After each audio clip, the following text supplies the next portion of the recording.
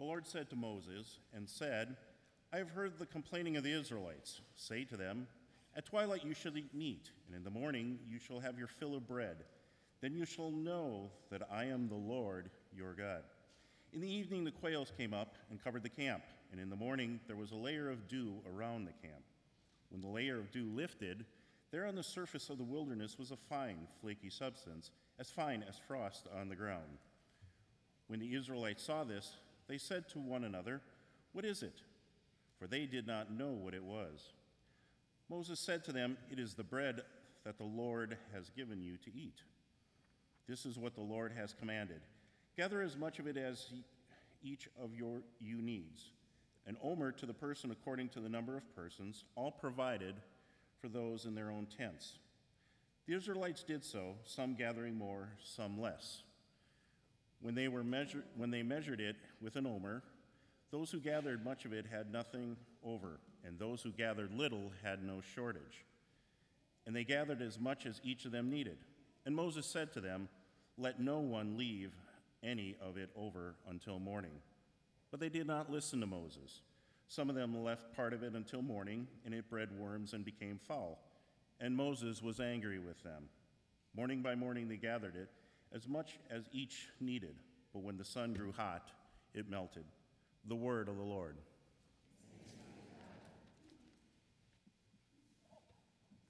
You may be seated. Grace to you all this morning and peace from God. Amen. So the setting for this story is when the Israelite people are freshly in the wilderness. They have just fled their life as enslaved people in Egypt. God parted the Red Sea for them, and the whole people passed through from the life they've always known to the unknown life ahead of them. And now they stand at the other side of the sea, and the sea closes behind them, and the reality begins to set in. Yes, they might be free people, but they are also lost. They don't know where they are. They don't know where they're going. They don't know how they are going to survive. Their life looks different now. All the stories and expectations they relied upon have vanished. They feel lost and alone. They are in the wilderness.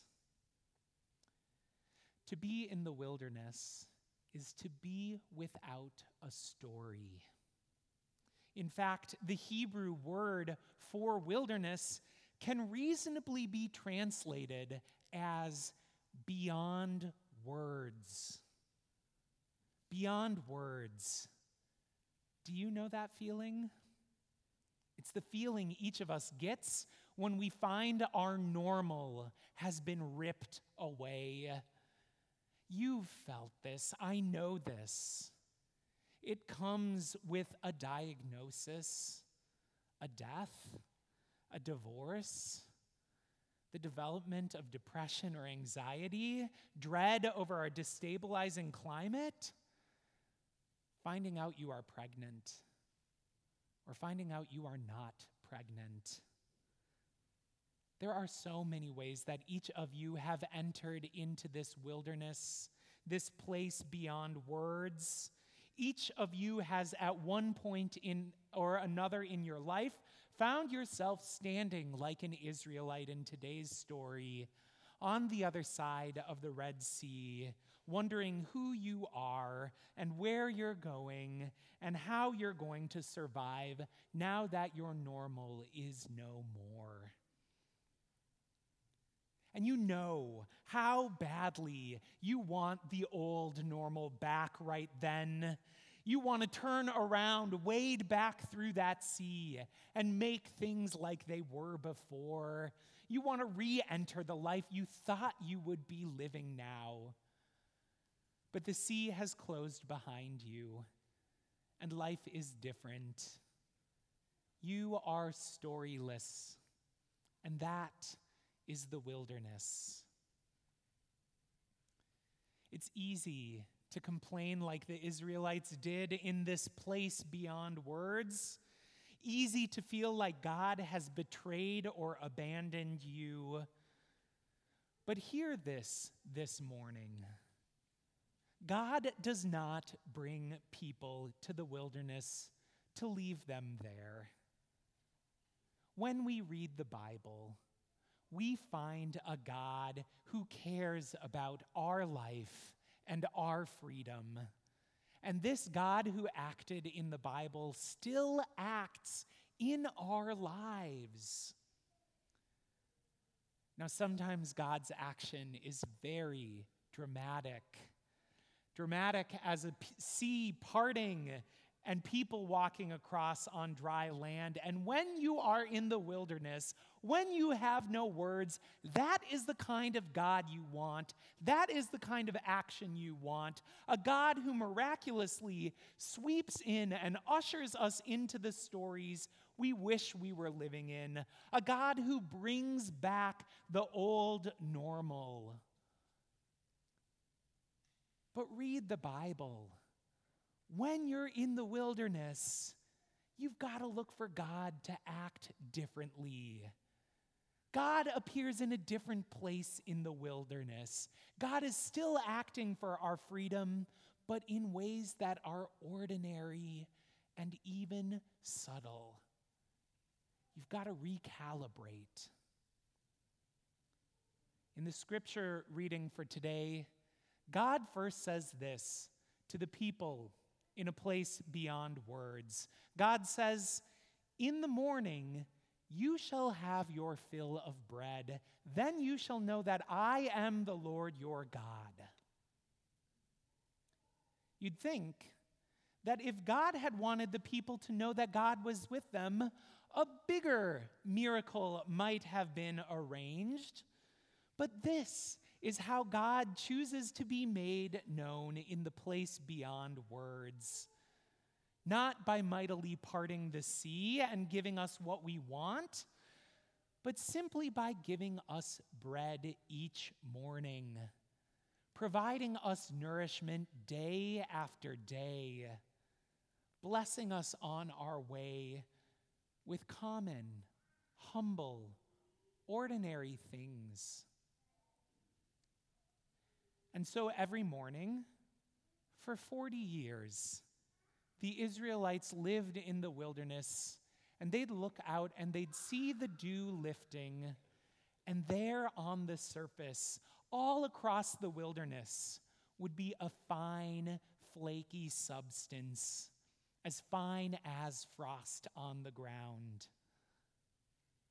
And what this shows is that God's presence and blessing in the wilderness isn't something separate from what's already there.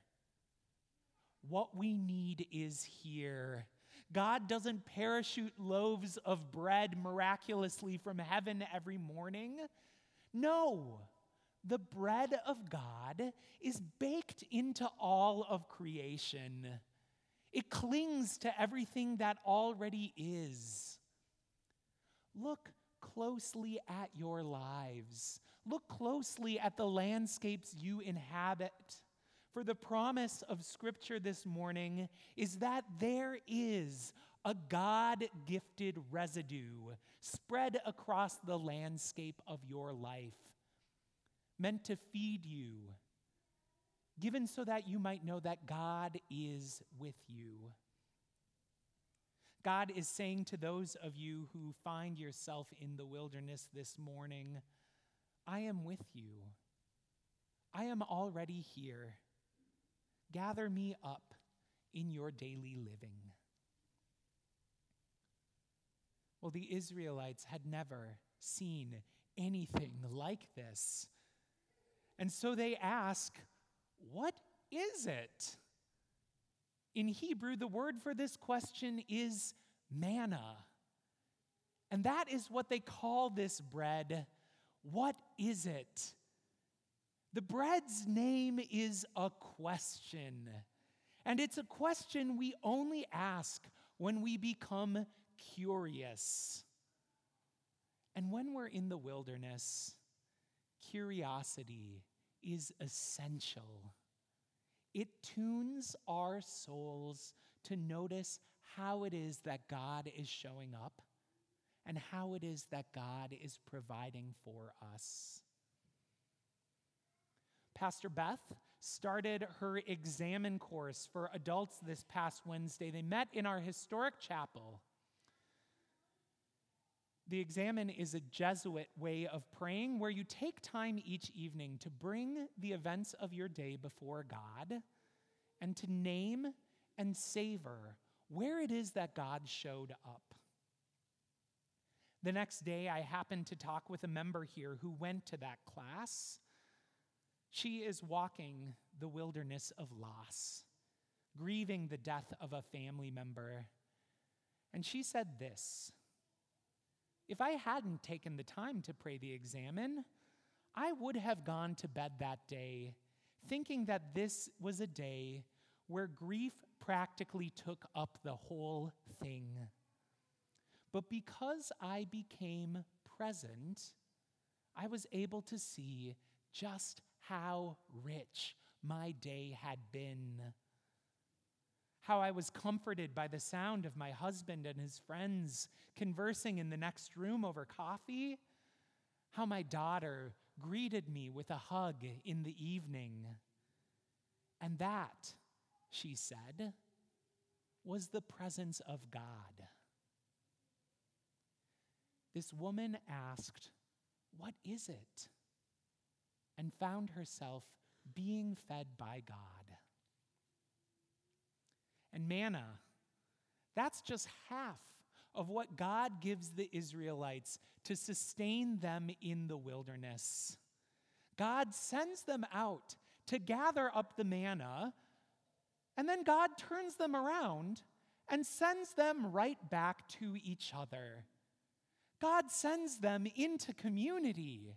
And so the Israelites take what they have scooped up, and then they distribute it amongst themselves, generously giving when they have received more than they need, and gladly receiving when they have less. And after all, what else can they do? It's not like manna keeps.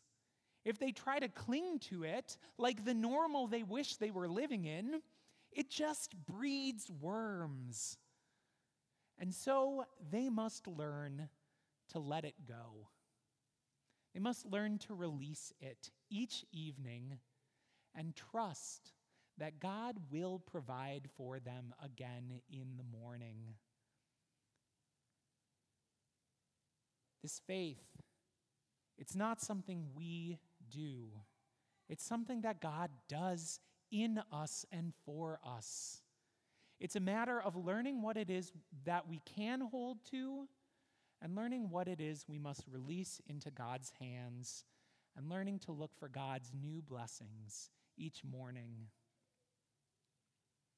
This is how God chooses to provide for us. Not one time, not a dramatic memory that we cling to. No, day by day, turning us into new pathways. God does this so that we do not cling too tightly to any blessing, any manna, any normal we find ourselves inhabiting. Instead, God wants us to make a deep pattern in our lives. A pattern where we look for God in our daily surroundings. A pattern where we share richly in community until all have enough. And a pattern where we let go at the end of each day. The Israelites are enlisted in this pattern, and as these rhythms of noticing and sharing and releasing take root, something remarkable happens. They are changed, and in due time, they find themselves in the middle of a new normal. And this is how, in the wilderness they are living in that place beyond words, God begins to write a new story. People of God, hear the good news today. When our stories are snatched away, when our normal crumbles, God enlists us in God's own story. It's not one we can ever know completely in this life, but morning by morning, in our noticing and our sharing and our releasing, God shows up and God feeds us, and we taste the story that God is writing across this whole universe. Amen.